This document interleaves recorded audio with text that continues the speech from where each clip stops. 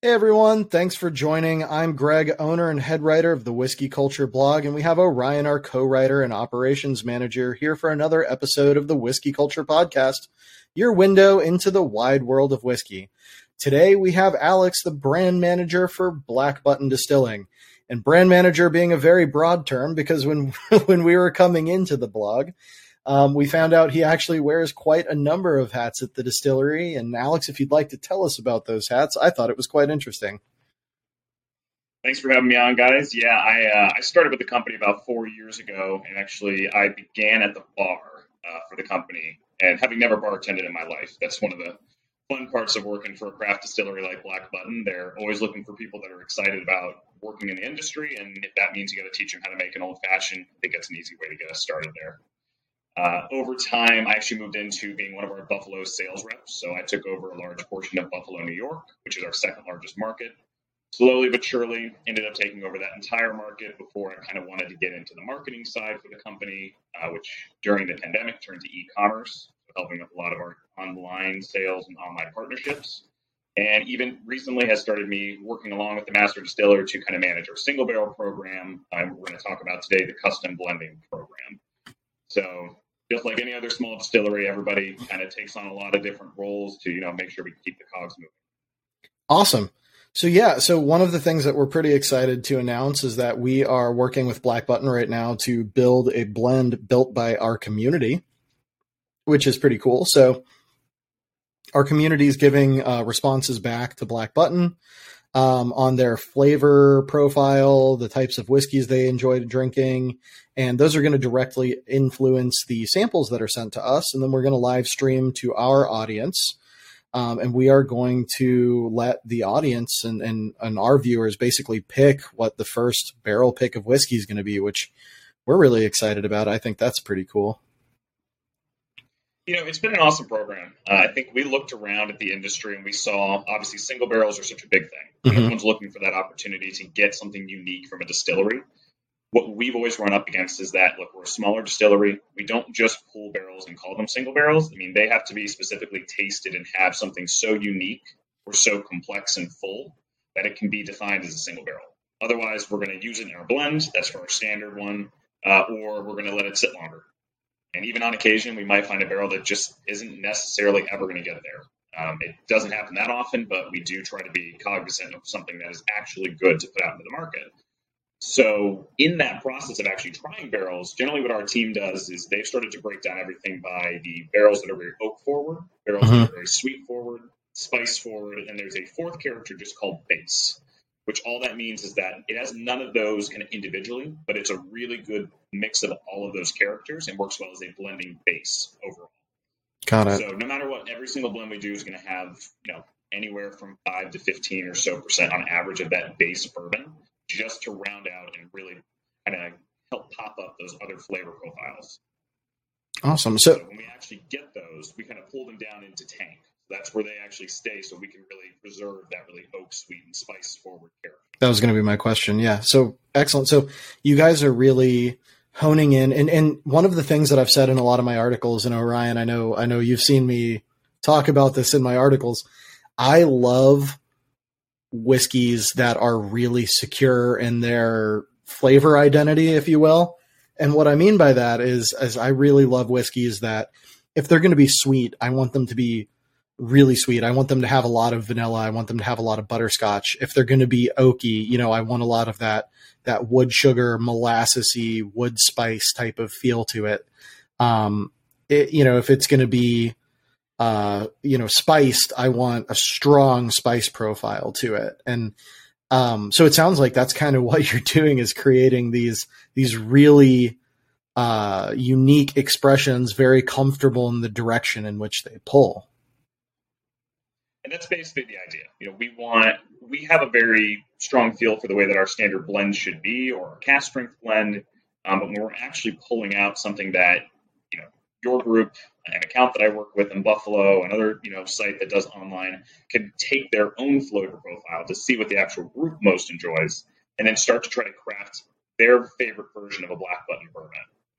It just kind of flips the script on what we're trying to put out in the market on a daily basis, and then offering that chance for you and your team and your group to become basically the master blenders of a black button bourbon. Yeah, I think that's really cool because not only does it give people a window into what it's like to have a single barrel pick, you can kind of experience it from every aspect of it, not just being the one tasting it, but actually making what you're going to have. That's really cool.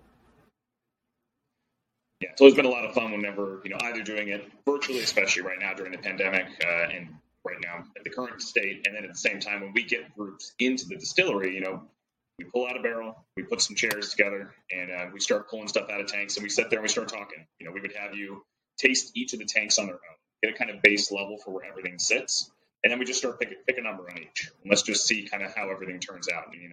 Normally within 6 to 8 rounds at the distillery, that day you'll walk out with the blend you want. It's very rare that the master distillers and the team have not come out with something on the same day. Well, one of the things that I think is really cool is that when you're part of a group or you're like us and you have an online publication or whatever, when you do a single barrel, you kind of get sent a couple of samples, and you get to choose from those samples. You can reject them and send back, but you really only have one chance to interface with people, which is like live streaming the tasting, and you've got to kind of describe what you're tasting and what you like and what you don't like. One of the cool things about this blending program is that if you're somebody like me, or you're somebody that has a group or a big fan base like that, it gives you multiple opportunities to engage with them, and it gives you multiple opportunities to include them in that process, because you can even start from just the survey like we're doing with our people. You can say, what is the general consensus of a flavor profile for our audience right now?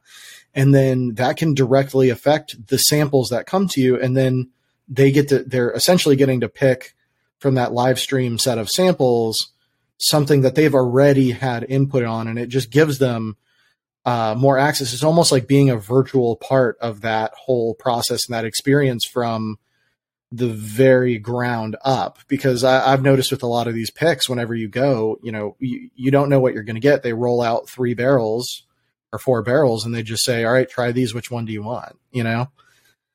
So I think this is pretty cool. And if they're only giving you an option of 4 barrels and you have to go to the distillery and you've made a trip up to Kentucky and all of that, you're not going to say, well, no, I'll just take another trip up to Kentucky in a month or so and we'll pick again. You're kind of pigeonholed into picking one of what they give you. Yeah, I think that's where we really wanted to have a survey or somewhere kind of a crowdsourcing interaction ability for groups like Whiskey Culture, for anybody else, even, some store partners, especially now, maybe they have 5 or 6 people at the store that they want to get involved in doing a custom blend, but they can't all get to the site at the same time. So by taking that information, then I sit back with the master distiller and him and I will sit and talk. We'll kind of look through that survey, look through the responses, say, okay, what are the key factors from that survey that we really want to focus on for this group? And then from there, we're going to take those notes. We're going to build a couple of samples just kind of off intuition of knowing the bourbon, and then we'll start talking about it. Say, does it hit, okay, maybe you do want a really good spice finish, but, you want some sweetness in there at the same time, or you just want a really big oak bomb of bourbon.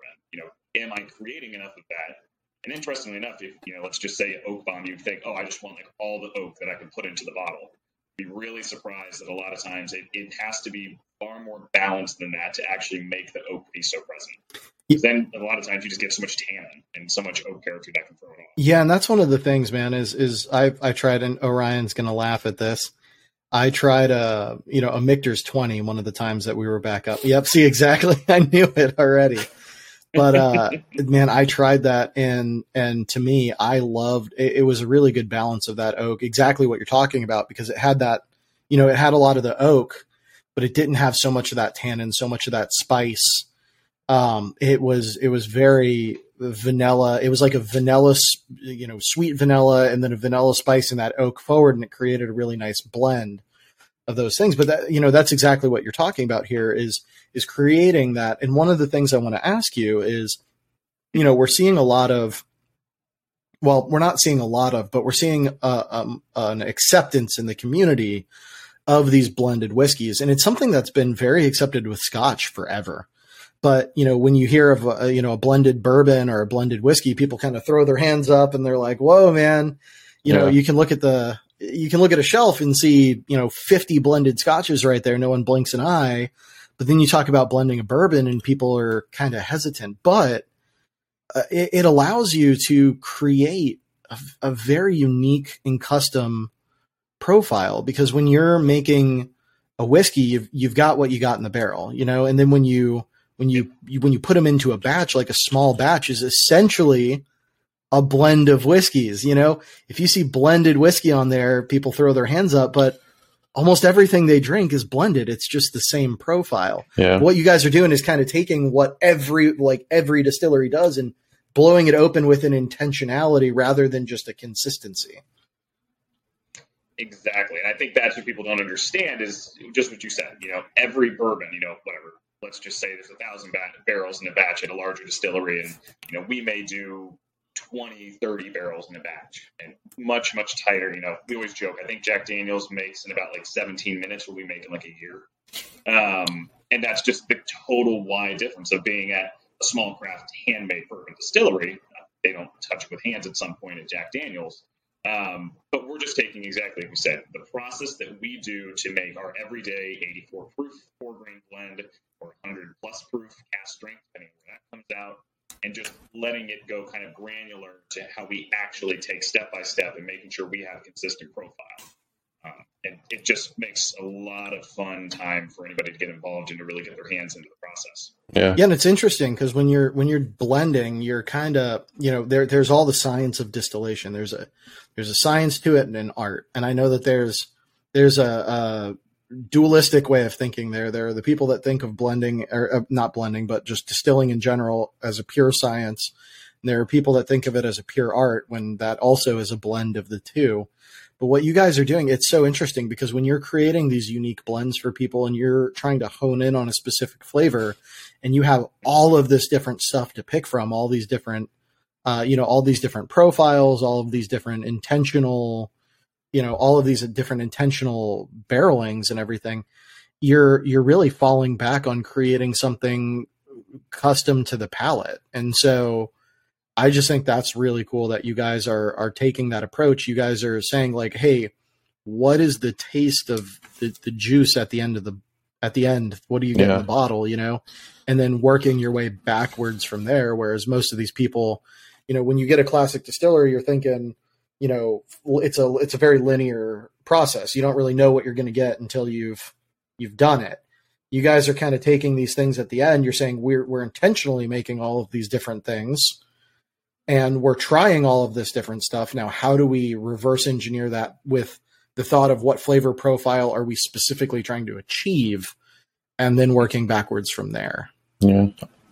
Yeah. I mean, taking the same 4-grain blend that, obviously it does start from the juice. I mean, the distillate that comes off, it's clean. It's really, really solid distillate, all New York State grown ingredients. That's step one. And you got to have good juice that comes off the still. And then, we put that stuff into the barrels at that point, and we're using still some smaller cooperage. We're moving our way up to where everything's averaging closer to a 30-gallon barrel. And then a couple years down the road from now, I think it was starting last year, we put everything in 53-gallon. So we are going to be moving into the larger barrelage. It's just going to take a little more time. So with everything, we might be happy in Rochester, New York, our climate, our process, with a 15-gallon between 2.5 and 3.5 years. We may be happy with a 30-gallon at 3.5 to 4.5 years. We're not going to be happy necessarily with 53-gallon until it's closer to the 5 to 7 year range. That's just kind of seeing some of the trends today.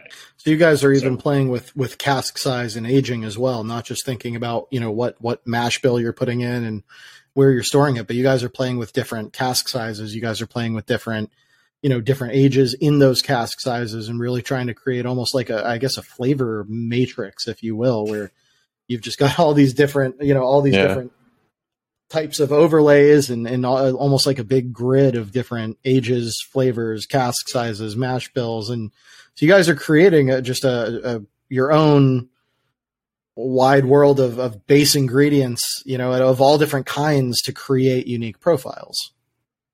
Yeah, the mash bill is the same for all of them. So that's the one thing that does stay consistent. It's a 60 corn, 20 wheat, 11 malted barley, and 9 rye. So that's going to be the same juice that's coming off the still every time for the blend. Mm-hmm. From there, a lot of the different barrel sizes were, that's just necessity at the time being a small distillery. We started in 2012. started laying down bourbon not long after that. And we didn't, you got to start somewhat smaller to kind of see, where is it going to go down the road. Once we started to get that confidence, we were able to lay into larger barrel. And then over time, also once cash flow gets a little bit better as a distillery, we put a little more investment back into the juice as much as we can. And that allows us to get to the larger barrel because we're more confident now to actually let things sit. We know the juice so much better. So it's risky. I mean, when you start out, we had stuff that was under 2 years. We had stuff that was under 1 year. And that's just kind of the way we wanted to know the product so well that by the time we're doing the longer barrelage, we're doing the larger barrels, we'll have a better idea what it's going to turn out. Yeah. So, but every blend is all about when that barrel's ready. So we may have a set of barrels that we're blending 15s, 23s, and 30s because the team has such a solid ability to pick the right barrel and the right time on our bourbon. They know that these are the ones that are ready. These are the ones that fit our standard profile. Or, like you said, if we do have a random single barrel, they know when those come out as well. Yeah, I think just touching back on that blending aspect, it's more of like a stigma, I think, developed by almost advertisements. Because when you say, this is it, this is pure whiskey, this is just all we did is this one thing, and now it's in the bottle, it's nothing else. That's kind of like saying other things aren't whiskey if you blend it together, but it can be good stuff from any source, any age, kind of. I found amazing 2-year whiskeys, and you see huge potential. Yeah, exactly right. Yeah, age is a number. It's a very big factor in our industry, and it does have some importance. There is a certain point when a whiskey's just a little too young to be ready to go. Now, and we've always been a part of that. We've always known that, yes, some of our whiskey's a little younger than we'd like it to be, but we've been surprised at the quality. And it's different. The 15 gallons, they have a different character than a 23 or 30 just because of the tight barrelage. We're getting 120-degree temperature swings throughout the course of a year in our warehouse that we store the majority of our whiskey. It's basically just a metal shell. It was meant for, boat storage, and we happen to find it's perfect. It's all, cement floored, metal walls straight up. It's summer. It's ridiculously hot. If it's winter, you cannot keep your hands warm by anything you try to do. It's just that's what we try to do. We don't even pull barrels generally between late December and early March. It's just too cold. The whiskey's so locked up in the barrels that we just find that it's not the quality that we want it to be when it actually warms up and it starts to release and contract again from those barrels. Yeah. Yeah, and it's interesting up there because, there's so many different, we're starting to see whiskey and bourbon come from so many different places. And so many people were just Kentucky, Tennessee, that's it. And now we're starting to see, Kentucky, Tennessee, Texas, Colorado.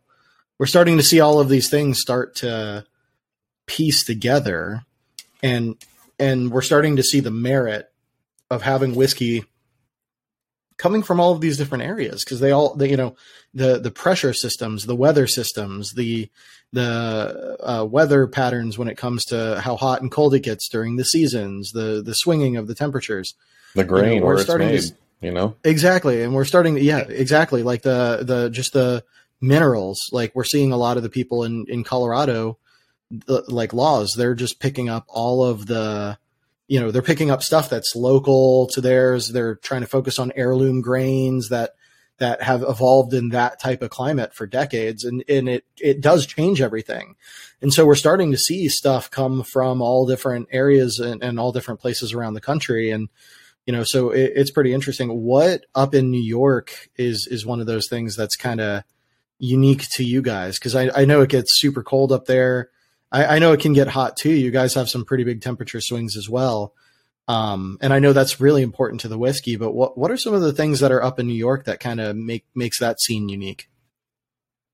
So definitely temperature is a big play. I was just thinking, I was if we were to take the same barrels that we're producing today, we'll make the juice here. Let's say we put it in a barrel, we ship it down to Texas or even Florida, or one of these, much hotter, even more humid climates. The whiskey would be totally different. Listen, I'm in Florida, and I can tell you it is hot and humid. But yeah, we would have totally different whiskey. The timings would be all different. The quality would be all different. I don't even know what that would do necessarily, but it just would change everything. Even if we send it to Kentucky, just, once you get slightly different temperature changes, it's going to change the process. So, I mean, we do get those really wide changes. We get a lot of colder months. So we get, a lot of months, especially in Buffalo and Rochester. I mean, heck, guys, we've never been up to 100 degrees in Buffalo, New York, where I live. Never on record anything over 90 some odd degrees. So you guys have a completely different climate down in Florida, and Orion up in Maine. I mean, you probably see a little bit more like we do. Yeah, it's a swing. It is. I'm surprised with actually how warm it was when I first got up here. But even we have different pressures. We're in between two lakes. So, I mean, you always hear about Buffalo and snow. I mean, my gosh, we get crazy random snow where there'll be one line of snow and it will be south of, like 10 miles south of where I live. They could get 4 feet of snow 10 miles away from me, and I could get just a slight little dusting where I'm at. Yeah. So we just get a lot of different weather up our way. But also the agriculture in the state. I mean, we have a really great agricultural space. The Finger Lakes specifically is a big wine region, obviously, but that's also where a lot of our grains come from. It's a really good growing region for the corn, the malted barley, the rye, the wheat that we're using mostly. And even we use a really, really small family-owned malt house to do all of our malting for the barley. Still, they basically are there every single day of the week. Somebody from the family is still, open floor working the malt. So that's awesome. It's a really cool knit of all local people that are helping to create the product we do.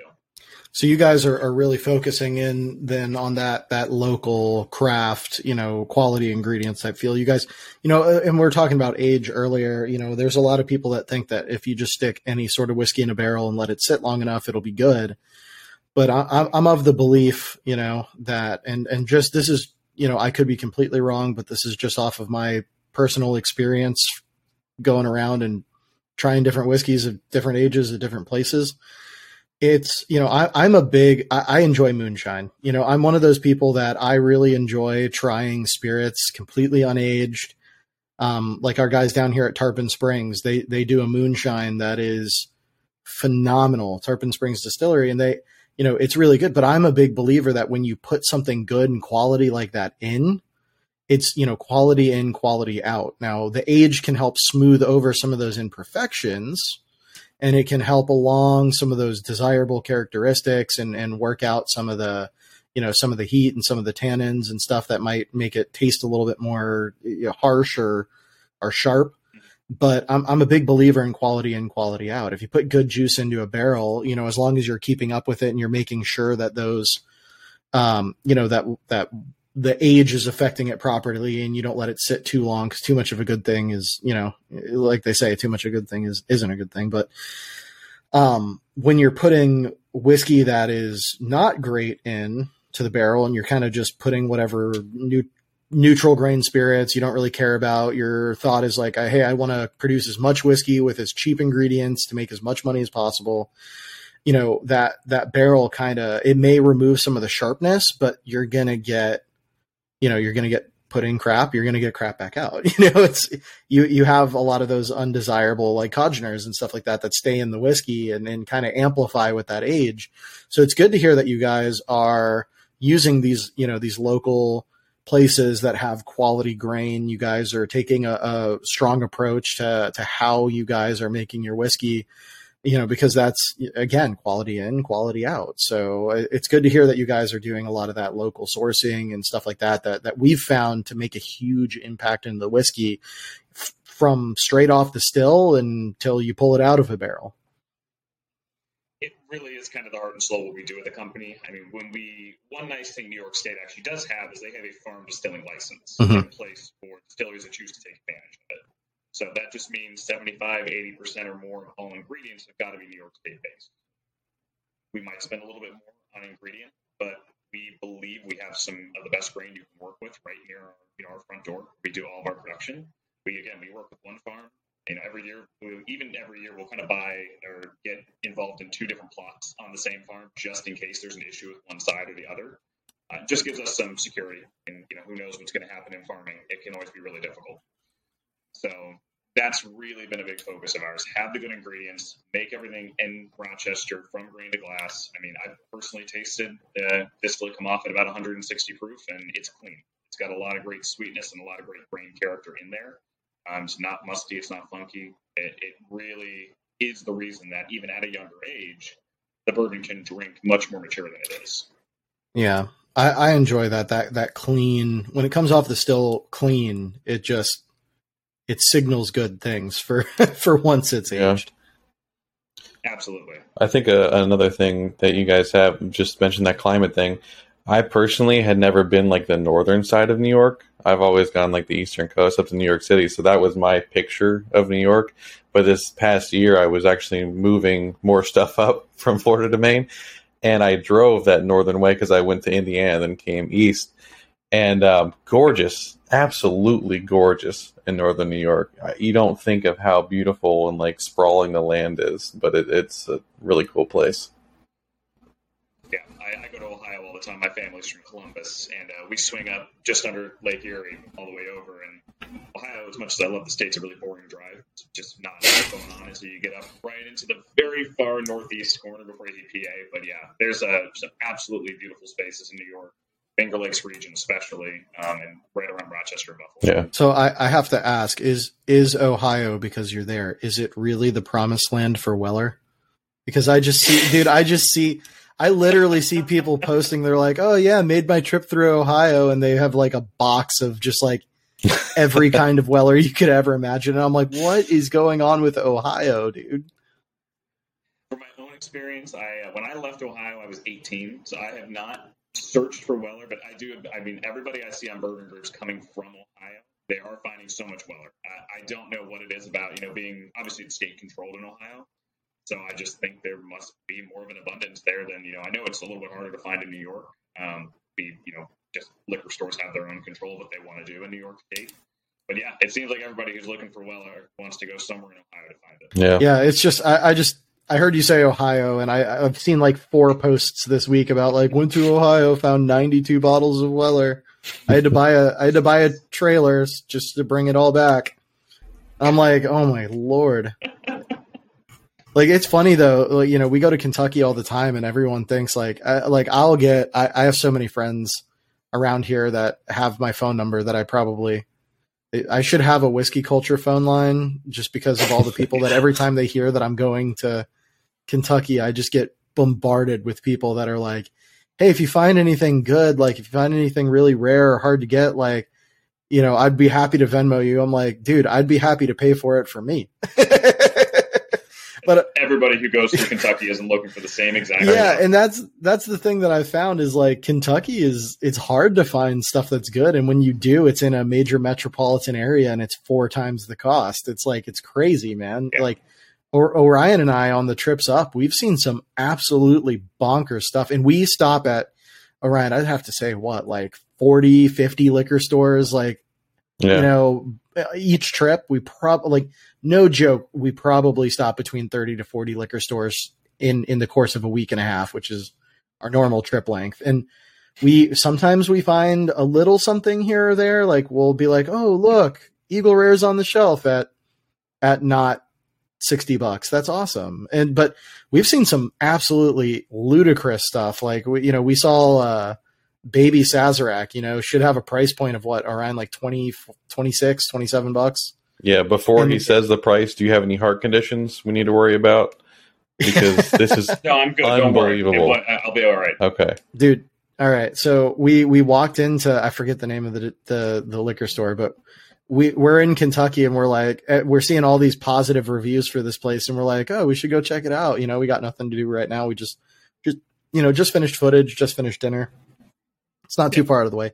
So we go show up, man, and they're like, the bad thing that we first saw was that they had, Orion, what was it, Buffalo Trace for what was it, $69.99? First off, it was Buffalo Trace behind a shelf, so that's a problem. Oh yeah, yeah, that's a red flag immediately. Yeah. And then we ended up going. They were like, oh yeah, all the really good stuff is in that lockup case over there. We walked over and they had Baby Saz for $200. And I was like, are you insane? And then we went to another one, man, where some of these liquor stores get sketchy. We went to Orion. You remember that place we went? Where was it? It was after dinner, but it was right about to close. And we walked in, and that guy had no prices on the Eagle Rare or the Buffalo Trace. Yeah, which is another red flag. Yeah, it was like everything had a price, and then the Buffalo Trace not. And we were like, yeah, so what's the price on the Eagle Rare, and he's like, well, normally it's pretty expensive, but I'll cut you guys a really good deal because you guys seem like all right guys. I was like, what's the deal? And he was like, $80 for an Eagle Rare, and I was like, all right. I was like, dude, it's like I would not be willing to pay more than $35 for an Eagle Rare in a pinch, and he was like, oh man, you're never gonna find an Eagle Rare for that. I was like, yeah, you will. It takes a minute, but like patience. Don't worry, I'll get there. Yeah. But yeah. Anyways, well, let's climb back out of that rabbit hole, and but yeah. So I think this barrel program that you have is super cool. I love hearing that you guys are doing all of this local stuff. The blending program's really awesome. And one of the questions I want to ask that some people might be thinking, because they're a member of a local group or they have a store in their vicinity. I mean, how long is the list for that blending program? If somebody really wants it, can they contact you guys? Can a store contact you all or a group contact you all and do this same blending program? Yeah, absolutely. I mean, the nice thing about being a little bit smaller is, I personally work on this along with the master distiller, Jeff Fairbrother, and Jason Barrett, who's the owner of the company, also the other master distiller for our company. We work on this all together. So, I mean, we are very excited to work with any new groups that are up for, getting their hands dirty a little bit and trying out some samples. I know it's hard work, but somebody has to do it. Yeah, I mean, we love any opportunity for somebody to reach out. I mean, there's always going to be a time frame depending on how many rounds we have to go back and forth on samples, but we can always find a spot for people. Awesome. Well, I mean, that's good. I enjoy that. I enjoy that you guys are very, you guys are very into the community and wanting them to be able to get access to this program. Again, I think it's really cool because you get to build it with your, it's your palate from the ground up, which I think is awesome because there's not a lot of opportunities to do that. You kind of get to pick from what you're dealt. This time you get to really just say, these are the flavors I'm looking for. Let's do it, which is a pretty cool path forward. And we love it because, I mean, it does challenge us as a company to create something so unique. It makes, we like to go by, a few kind of round robins between, myself, the master distiller, maybe one or other two key people who, or honestly, if somebody's in the tasting room and they've got a minute, come out and try this. Tell us if you think it fits these things. We're always looking to use the palates of our team and obviously those who are actually doing the sampling day in, day out to make sure that we're hitting, these key factors that are coming from each group.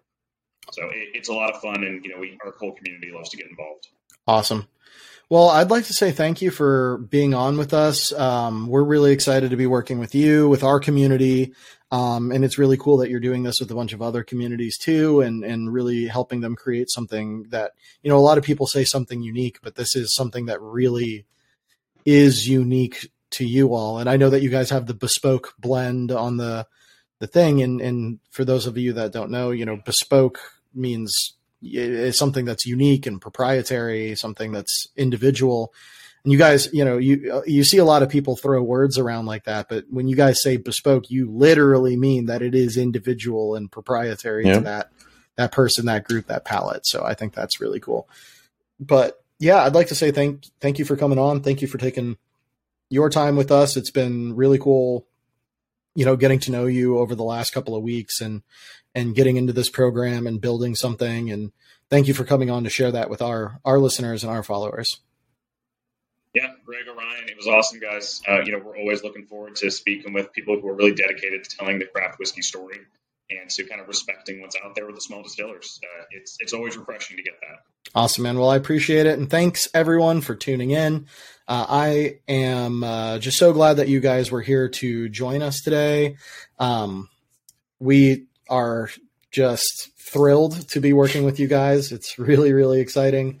I know I keep saying that, but I'm kind of nerding out because I've never, we've gotten to be on Barrel Picks. I've gotten to try some stuff, but we've never been able to just create something from the ground up. So I'm kind of nerding out a little bit about it. It's pretty awesome. So we're cool with that. But thank you guys again for joining us on the Whiskey Culture Podcast, where we talk all things whiskey.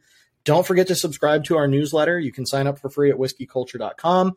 Also, don't forget to try signing up for our Barrel Club. It is your chance to get early access to content, hilarious bloopers of Orion and I totally messing everything up. You'll get to know a little bit more about us and have some cool interface opportunities with us and other industry insiders. And you'll also have an opportunity to get early access to our barrel picks and our private barrels like we're doing here with Black Button. You can follow us on Instagram, Facebook, TikTok, YouTube. Send in some mail to us. We'll write you back. No, we won't. We won't write you back. I'm sorry. We won't. But anyways, thank you all so much. We'll see you guys next time. Alex, thanks for being on with us.